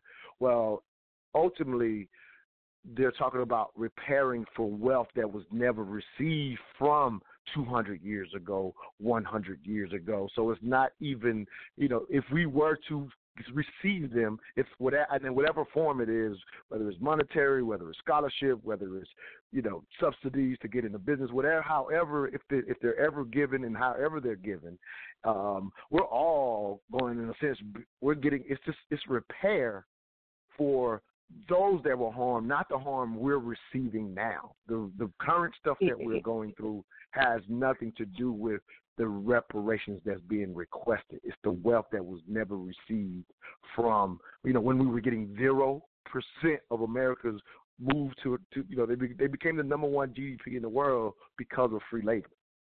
And that's the reparations. So just understand it has nothing to do with your experience now. Just wanted to throw that out to you, King, give you a thought. I won't give you a chance to respond because I got another caller, but I wanted to at least leave you with that. Thanks a lot for your 3 cents this morning, though, King. What? Hello? Yeah, I was just saying thank you for your 3 cents. I'm going back to Kevin, who's trying to get in as well. But again, I just wanted to give you something to think about in reference to again, very valid opinion, though. Calvin, that's you again. What you got for us, King? Yeah. What's going on, King? Good. All right. I got 2 things. I'm going to go back to the code thing, but I'm going to go and address what he's talking about as far as the reparation. Let me make it simple like this. It's kind of like we members of a car club, and we go into a car. Let me do this, Calvin. Let me do this. We're gonna do this. Go to your second one because I want to keep it in context of this morning's discussion. Okay. All right. We're gonna do a full reparation show in the future. So let's go. Yeah, if you don't mind, jump to your second one. Your code. All right. The codes. All right. Now, we know that within tribes of the different groups of people, races, they fight amongst themselves about all myriad of things, everything. Sleeping with my wife to whatever, stealing fish. Now, but what happens is this: when we're talking about when those groups are fighting groups outside of the group, they're going to have differences, but they don't get in the way of each other. You're not going to have the Asians attacking Asians when it comes to pertaining against blacks. All those Asians are going to treat all blacks basically the same. And if you don't say nothing about it, not saying nothing about or getting involved in one particular genre of your group is the same as accepting it. See, they don't get in the way. We actually get in the way of our own group defending itself against outside groups. See, other groups don't attack each other in public, like that, unless they got their little fights among themselves. But as far as dealing with the outside groups, they come. That's what we mean by code. Meaning, I hear you, King. I hear you, but I would disagree with that. I would disagree with it. I think even in American history, when you put it in the context of just simply black and white, which we are prone to do in America, luckily conversations like this move us, move us globally. But I'll say, since we tend to see everything in black and white as Americans, I think the entire history of America has been, in a sense, the very same quote unquote white people that are oppressed us. They've fought amongst themselves about us all kind of ways, some to our favor, some not to our favor. I think they have continuously done it, and some people think it's a no. Now I think give them too much credit. I'm sorry. Go ahead. Hold on. Not as a collective. You have never seen them fight as a collective. You've seen individuals like a John Brown. You've seen individuals get involved, and we misconstrue individualism with the thought processes of the group. The group do not go off cold. Now, individuals may stray from the herd. Now, that's what we mess up as a people. We'll take I got a friend that's white. No, the white, race or white supremacy is not all that bad. It's not really. No. Your individual relationship, just like people who are married to interracial thing. Because make it quick, King. I gotta get some other callers. Make it quick. Yeah. Oh yeah. Hold on 1 second. Yeah. Because you're married to a white person doesn't mean that white person. Okay. No. It's all good. But what I'm saying is, that individualism does not overstand the group, the collective of how they deal with you as a group. See, we have to do things as a group. King. Go ahead. All right, King. All right. Yep, it's all good. Hey, this country, we had a civil war, so I'll throw that out when you start talking about collective. No, that wasn't the free of. That was about. Oh yeah, it was. Most people disagree with that. When you studied history, that's what it was for. But yeah, I'm gonna get Brother Bianchi back in. The caller's getting live on us, Sam. I definitely want to get back on topic with these posts. We got another break. When we come out of break, we're gonna go straight post so we can get back on topic. I'm gonna let Brother Bianchi get another thought in before the break. All right, Brother Bianchi, got a minute and a half. I'm gonna give it to you, and then we're going to break. Yeah, Mexicans had a civil war during the Mexican-American War. So I hear what he say, but I don't agree with it. But, you talk about, you had a black fraternal group at Cornell University that complained to the administration that they were permitting too many Africans into the university when you talk about the group. But the lady, like I said before, when she said that there's particular reasons that you come together. Okay, let's say we all come together, we're in a stadium. Now what?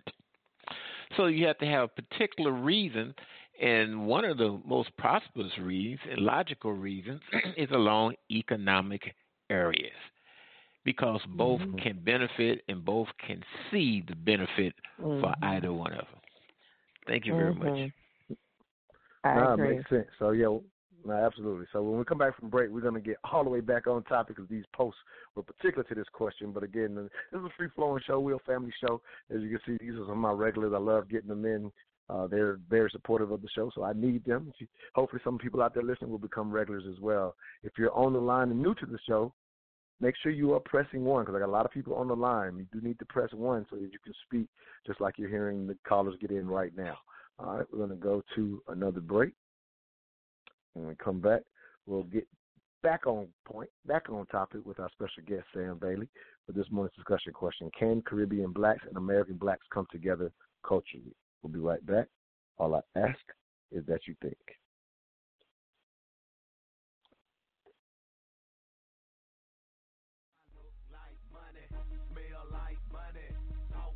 Hey, where did you get that hat and t-shirt? I like that. Oh, I got this at moneymotivation.com. It's fresh, right?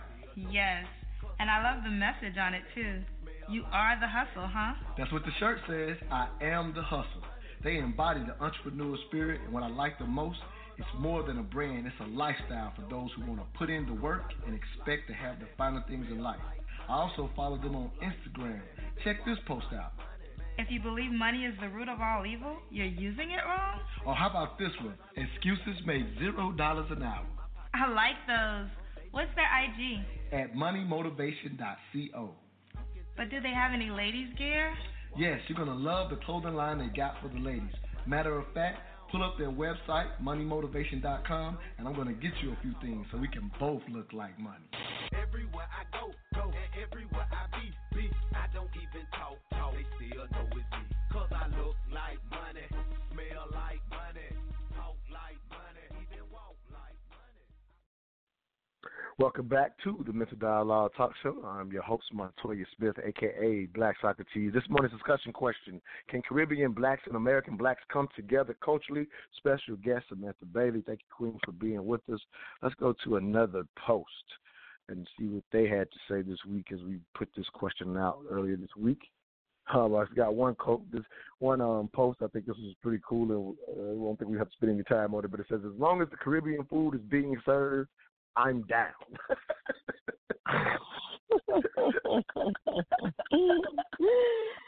You know what?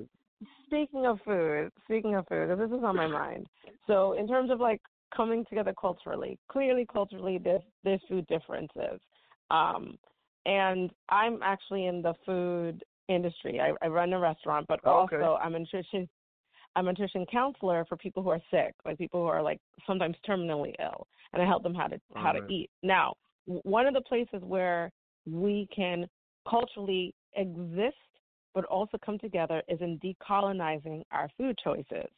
And example, so Jamaica back in the 50s, it was not like America in the 50s. People didn't really have TVs. There was a lot of things that they didn't have. So my mom growing up, she ate a lot of fruit because fruit was free because fruit trees just grow, right? You don't have to pay for them in these Caribbean places. They're just everywhere. And so she ate a lot of fruit, but she didn't eat a lot of meat because meat was expensive. Meat happened on like a Sunday, and you got one little piece. So basically you're eating like a lot of vegetation, a lot of yams and things like that, right? So culturally, that's there. They come here, though. And what happens as they come here is they adopt what we call an American diet. So now certain things are eaten more saturated fat, more things that come in bags and cans. They didn't have that. They didn't even have refrigerators, so they could only really eat more so fresh. And then they start getting sick, and things like diabetes and all this stuff start coming. And for me, having those stories of her yesteryears coupled with growing up here, culturally, I see the differences, but I feel like this is the one part we can really come together and become stronger as the monolith of Blackness is when we decolonize how we're eating. When we take out these things that we were never supposed to eat in the first place, that don't really run us as well as honestly European descendants, because we are different people and we grew up for thousands of years on different foods, and we can really come together on that. And Americans can have their American food. I mean, when they do health studies, when they want to see how greens or vegetation affects people, they actually look for African Americans, because on average, African Americans eat the most greens out of every other group. But you wouldn't know it unless you're into like these studies. And these are the things I read. Wow. So it's like, yeah, I know everyone always talks about how unhealthy we are. Americans are unhealthy. I think, though, the American food paradigm affects us worse genetically. And I think that's why we suffer even more. And plus poverty and education, all that stuff. But here, I really feel is a golden place for us to come together culturally, still keep our foods, but decolonize it and help each other decolonize our diets. All right, beautiful point. Yeah, beautiful point. Yeah, you obviously can speak to it specifically. Let's see, make sure there's no other callers here. Let me go to, yeah, actually, I think we got another caller. Let's get to the caller. All right, let's do that. Area code 678, last 3927. Give us your name, where you're calling from, and your 3 cents on this morning's discussion question. Brother Unc, what's going on, Black? How you doing, man? Hey, what's up, Brother Unc? What you got for us, King? Go ahead. Oh, yeah, I know you got to hurry up and move real fast. I just was listening to the sister. She was talking about how she thinks we could come together basically on a diet. It's a few points that she made that science wouldn't necessarily agree with. Human beings eat food in general. I think it's just a process. So basically, you know, at the Jamaican community or the Caribbean community. The phone's going in and out, Brother. It's going in and out real bad. So we're missing half of what you're saying. I don't know if it's where you're holding it. So I definitely want to give you people an opportunity to hear what you're saying. Can you hear me now? Try to hold it. Can you hear me now? I think I can hear you clearer now. Yeah, whatever you're doing now, continue to do it. Go ahead. Is it clear now? Okay, so basically what she was talking about, we need to come together on our foods, right? I think science really has already answered that question. So as African Americans in the Caribbean community, we just need to really fight as hard as we can to alleviate or to completely stop processed foods. Based on the evolutionary process, it's the processed foods that actually kill humans. So there's no real specific diet for, say, like Europeans and Africans and Australians. You know, we all deal with minerals in our food and vitamins and all that, and that's essential to all human beings. So I think that the conversation on that needs to work towards how do we alleviate processed foods. I just want to add that. So let me share something with you though. That I think, and that's fair. That's fair, brother. Let me share something with you, and this is what I think Sam may be coming for. Obviously, can speak for herself, but I just want to throw this out. And you know, obviously, you can get a response to this. Yeah, so let him speak for himself. Why are you gonna add in? You know, well, I just want to throw this out. Let him do it. Go ahead. Yeah, here it is. That's all good. Trying to help out. What I want to throw out is, here it is. I just want to throw this one thing out. I'm talking about here's a part where I kind of agree with her just in this stance point. I think this was key to her point, and let me just throw this out. When you look at generations and generations of these effects on any group. So yeah, you're right in the sense that humans can eat whatever or eat the human body in a sense responds the same. But culturally, if you've been in a certain area and your culture is eating a certain diet for thousands or hundreds of years, then the descendants can have some genetic predisposed things based on what your previous ancestors did. So in a sense, it becomes cultural in that sense. But if you just go science-based, but basic scientifics to the human body, then you are correct. I think she was just kind of referring to historically what you've done over a period of time and how it now affects its descendants. I think that is a fair nuance, if I could throw that out to you. Go ahead, Sam. I'm sorry. Mostly, but one thing, it is actually untrue. We do respond a little bit differently based on our culture / what we call our ethnic background. I'll give you only one little example. There is a vitamin called vitamin K2. K2 is made from K1. K2 is not really in nature, but K1 is abundant. And when we ingest K1, which is in a lot of greens and vegetables, our bodies create K2, and K2 is needed to have really good bone health. Okay. In Europe, they have a history of fermented foods because they don't have fresh foods. You know, it's colder there. Things don't grow as often. So they've had to ferment and salt, and these are ways to preserve. What they have found, though, there are a nice portion of Europeans, Caucasians, that don't have the ability to transform K1 into K2 because throughout their history, because of cheese and other things that were fermented, K2 was created out of that bacteria. So now what happens if they don't eat those foods? They actually get things like rickets or bone issues or teeth issues because they don't have that ability. And this is what their own nutritional history has done to them and why we don't have that issue. They haven't. We, Black people, almost never have this issue of not creating K2 in their body. So, yeah. So specific, I know you had another point, King. Let's not belabor that one, but thank you for bringing it to the table. Yeah, well, I want you to go to your other point so we don't bog down. I know, but I'm asking you, let's not bog down. I know we're not trying to get bogged down, but we can't run across it like that. Our thing is about being. Yes, we can. On this show, we can run across it and get back on topic. You're right. I'm done. I just wanted everybody to know. Let's look that up and understand that everybody is not from Europe. All white people aren't from Europe. Some of the first farmers are in that area. So I'm just okay. I want to know, King, please. But I want to know. Did you have another point in reference, or I thought you? Yeah. Did you have another point? I think. Okay, that was it. Okay, cool. No problem, King. Thank you. It's all good. If you want to get in, this is what we do. This is a lively show. If you want to get in, please press 1. All right, let's go to another post. The next post was pretty similar to the last one. It says, "Pass the damn jerk." That was pretty funny. All right, here's one. I think we've kind of already said some of this, but again, I just wanted to just go down the post down the line. I think there may be nuance within the post. All right, so we have another post that says, "You don't have to merge cultures to have a common goal and have a vision for the survival of your people throughout the diaspora. I, for one, have an appreciation for my Black American." I'm sorry, say it again.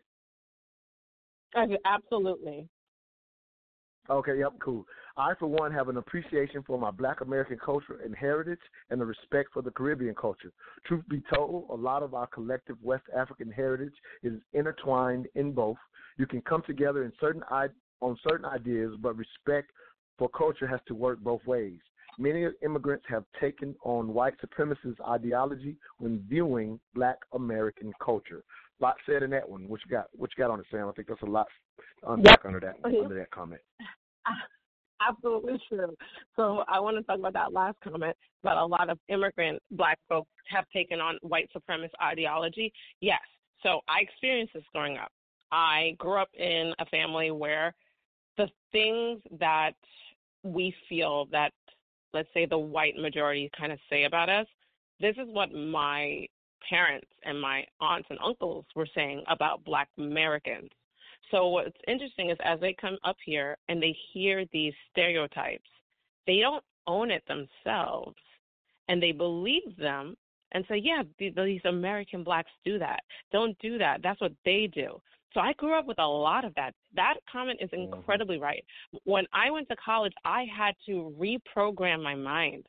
I had to consciously, I read Malcolm X, and that I was like, I gotta fix my brain because I believed these things to be true. I held these racist thoughts and believed them as American Black issues. I learned when I went to college that this is what America feels about Blacks in general, but I grew up with Black parents who are like, this is what Black Americans are like, and I owned that. So that comment is so incredibly true, and I went to school far away from New York. And when I would come up and be back with my Haitian American friends and my Trini friends and my Jamaican American friends, I was like trying to tell them, no.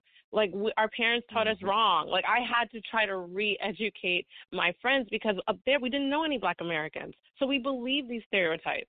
We really only attributed them to Black Americans. It's insane. But that comment is completely true. Yeah. Absolutely. Let's unpack that for anybody listening, because everything that we hope to do with the Mental Dialogue Talk Show, again, is just bring these different perspectives. So unpacking what you just said. So if you are an American and you've been exposed to a Caribbean American who has this ideology, as Sam just said, she had them too until having a different experience and interaction with her African American friends. So if you're experiencing a Caribbean who you think, like, wow, they think just like white people do about us, and as you know, if you're that African American, you're mad at them, as it, and the reality is how they were taught coming to this country, and so I'm not. So it's like I'm mad at someone who has heard nothing different than what they think. And so I'm trying to I'm trying to break down this nuance for people to kind of understand the other perspective. Now, here's the very tripped out thing about this very thing, Sam. At least in my own, doing this show and, just having the background of studying our history for, throughout my life, I've been saying this for a long time. Here's the funny thing. So even for African Americans who feel the way that we're talking about right now, we'll even say, I think, and Kevin could attest to this, there are other African Americans who would say the very same things. So even within our culture, within Black American culture, you can have this divide. Maybe not as much, but you do have it, right? Yeah. Well, here's the thing. I want to see what you think about this. Here's the reality. What we sometimes fail to realize, we say it all the time, but I don't think we make a conscious thought of this, is how we're educated. So in this country, you are educated to think to think the very things Caribbeans are coming here to think. So if you're listening to what I'm saying, personally, it is our lived experiences that make us say, hold on, this stuff we're being taught is not right. Because what you're subconsciously taught in this country is inherently that you are inferior. Like, it's subconscious. It's not conscious. Because if it was conscious, we would absolutely reject it. We've heard some of our great master teachers say, if you're taught by your enemy, you know what I mean? Like you hear those quotes and things of that nature or whatever. And we do push people in the Minnesota community to seek out African-centered education wherever they can. There's obviously a lot behind that. It is one of the pillars that we push for, but at a minimum, we tell all parents, please supplement your child's education so that they see themselves, because that's what inherently comes from 12 years of getting educated without seeing yourselves or revisiting the exact same Black historical figures every Black History Month, in that you would believe that only everybody else built America, because even knowing that you were enslaved, we like to glaze over it because of the hurt ourselves, right? You know what I mean? It's never taught to you in its full context, because there's beauty that comes out of, not only surviving, but there are those who thrive doing it. Or as Brother Piaki said, all of us were not enslaved in this country. So, but again, you're not going to get taught that in school, right? That's just not the reality. Yeah. So there becomes that inherent inferiority supremacy thing that is still a context of American public education. So that long diatribe is to share with you, as much as you can own everything that was said in that post. I'm telling you, if it wasn't for a lived experience, we believe the same damn thing about each other, unfortunately. But we don't. But when you get out of that thought, then you're mad at others who have not had a chance to get out of that thought. Your friends have been re-educated by you. Like, it's like we don't know how to give that context to one another. Go ahead, Queen. Yeah, I agree. I agree completely. The narrative is out there, and if you're not from here and you hear that narrative, you just believe it to be true and you perpetuate it. And that's what happens to immigrant groups, whether they're black or another type of immigrant group, and they just believe these stereotypes. I have family that has moved to Europe, and the things that they're approached with are, oh, do you know any rappers? Are you a rapper? Do you play basketball? They are giving a narrative. They only believe it to be true. So you have to understand that even if the people coming into this country are also black, because they're coming from a black country, they're not owning that narrative as their own. So they end up perpetuating white supremacist talk and thought, just because it's a narrative that is pervasive here, and they bring it in and then they raise the kids on it. And it is our job, like you said, to educate or re-educate. And I would like to say, if anyone has the ability to even homeschool, homeschooling is best. Absolutely. In terms of this. Yeah, absolutely. Yeah, absolutely.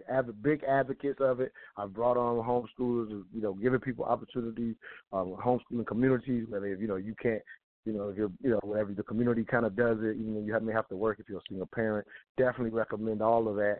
And, and we have our own, even as African Americans, we have our own fears of it just based on to the fact that we're used to in this generation, we're used to public school systems. Like even hearing that public school is really kind of a new thing worldwide, a new phenomenon when you think of the human history or whatever. It's a new thing. Yeah. But now, like you kind of that same example you gave about how your descendants will be, Americans and not be beholden to Jamaican culture. Well, the same thing is happening with us holding on to public schooling, even though it is to our detriment. Our fears play a big role in that. Yeah. I'm gonna do one quick commercial, and we'll definitely do some wrap ups and try to hit a couple of more posts as well.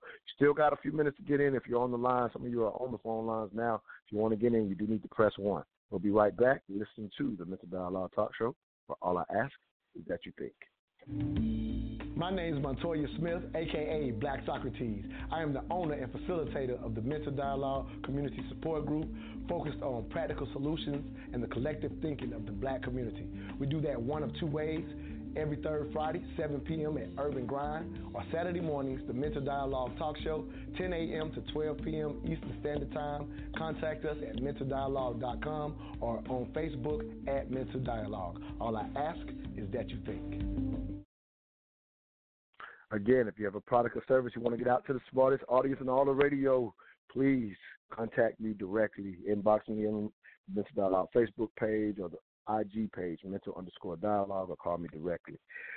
If you're an individual, we do need your support. mentaldialogue.com. That is your way to critique intelligent radio on the air. So we have these live and much-needed commercials, and our special guest today, Sam Bailey, for this morning's discussion question: can Caribbean blacks and American blacks come together culturally?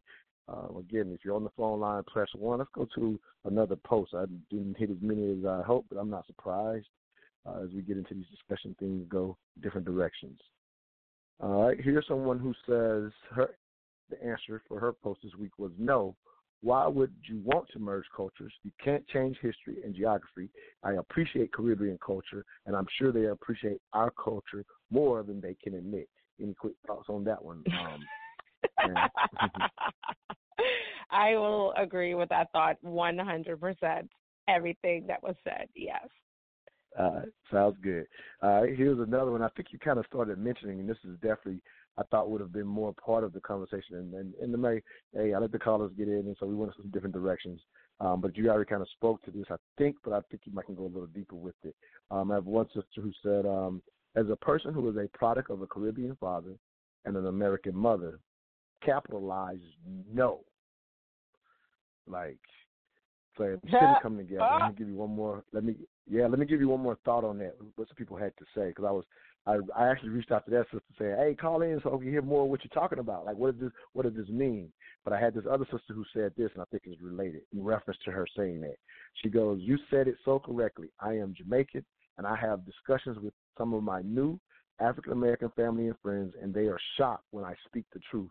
They did not know how we truly feel about them. However, once they heard the truth, things started to make sense while we move and act differently towards African Americans. And I think that may be what you just spoke to, but I definitely will let you respond as well.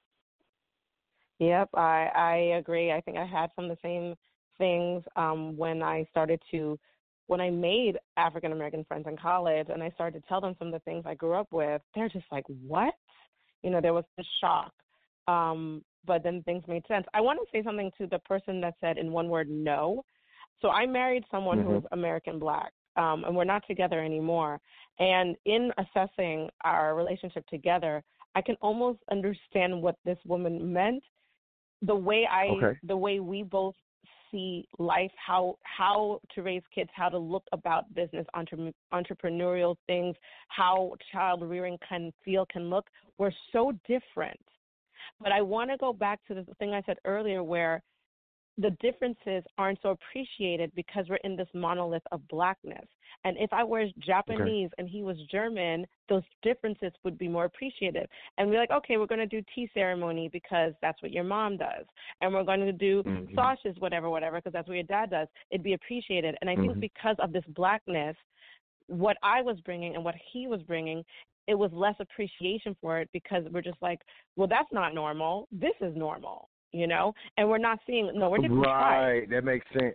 It's almost like you want to force what's normal on the other. Here y'all are in love and still having these distinct battles versus, like you said, that's kind of like the concept we talked about earlier, like the color-rich perspective, right? That, okay. Exactly. And let you have that, now let me take part of this with you because I love you versus which way is it going to be for our family?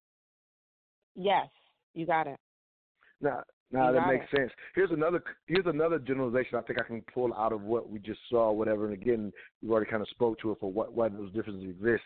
But I would say in general, again, just from my own viewpoint, that in general, another thing that is pretty common, and nothing applies to everybody, but pretty common for whether it be Caribbean, wherever area you're coming from. Generally speaking, a lot of immigrants come here with relatively conservative values, and I want to use that word in particular because of this, it's an ideology battle that happens in America constantly, and so that plays a huge role in that difference as well, and because of how that is put out in American political narratives, there's some of the angst as well because the values appear to be very different. One, because like you said, what y'all are told, and then like you say, you get to meet us, and maybe it's not what you're told.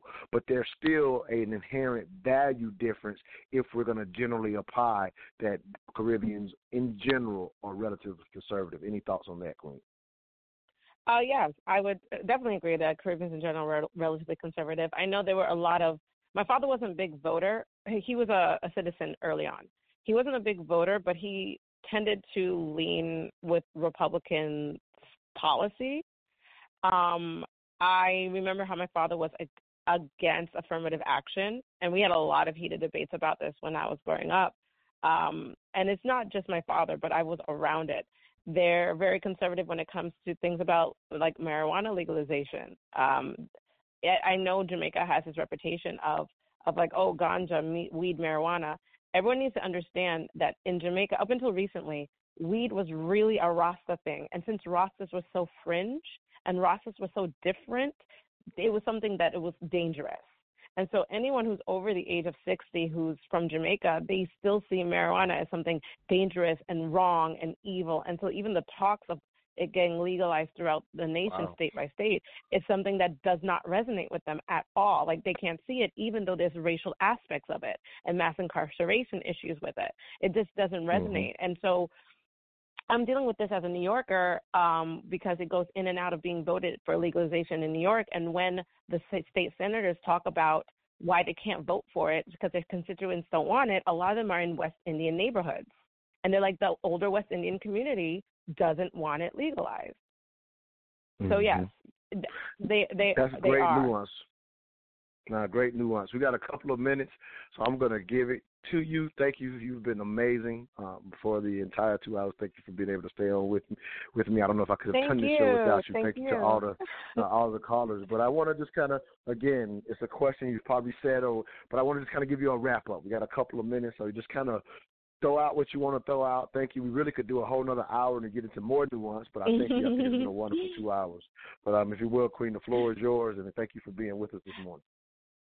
Oh, you're very welcome. And I think just everyone remember, like, we all have our ways that we grew up within our household and within our neighborhood and within our own culture, and to love each other's culture as long as no one's harming anybody. And within this paradigm of blackness, let's use it to our power and really shift things. And economics is where we have our power.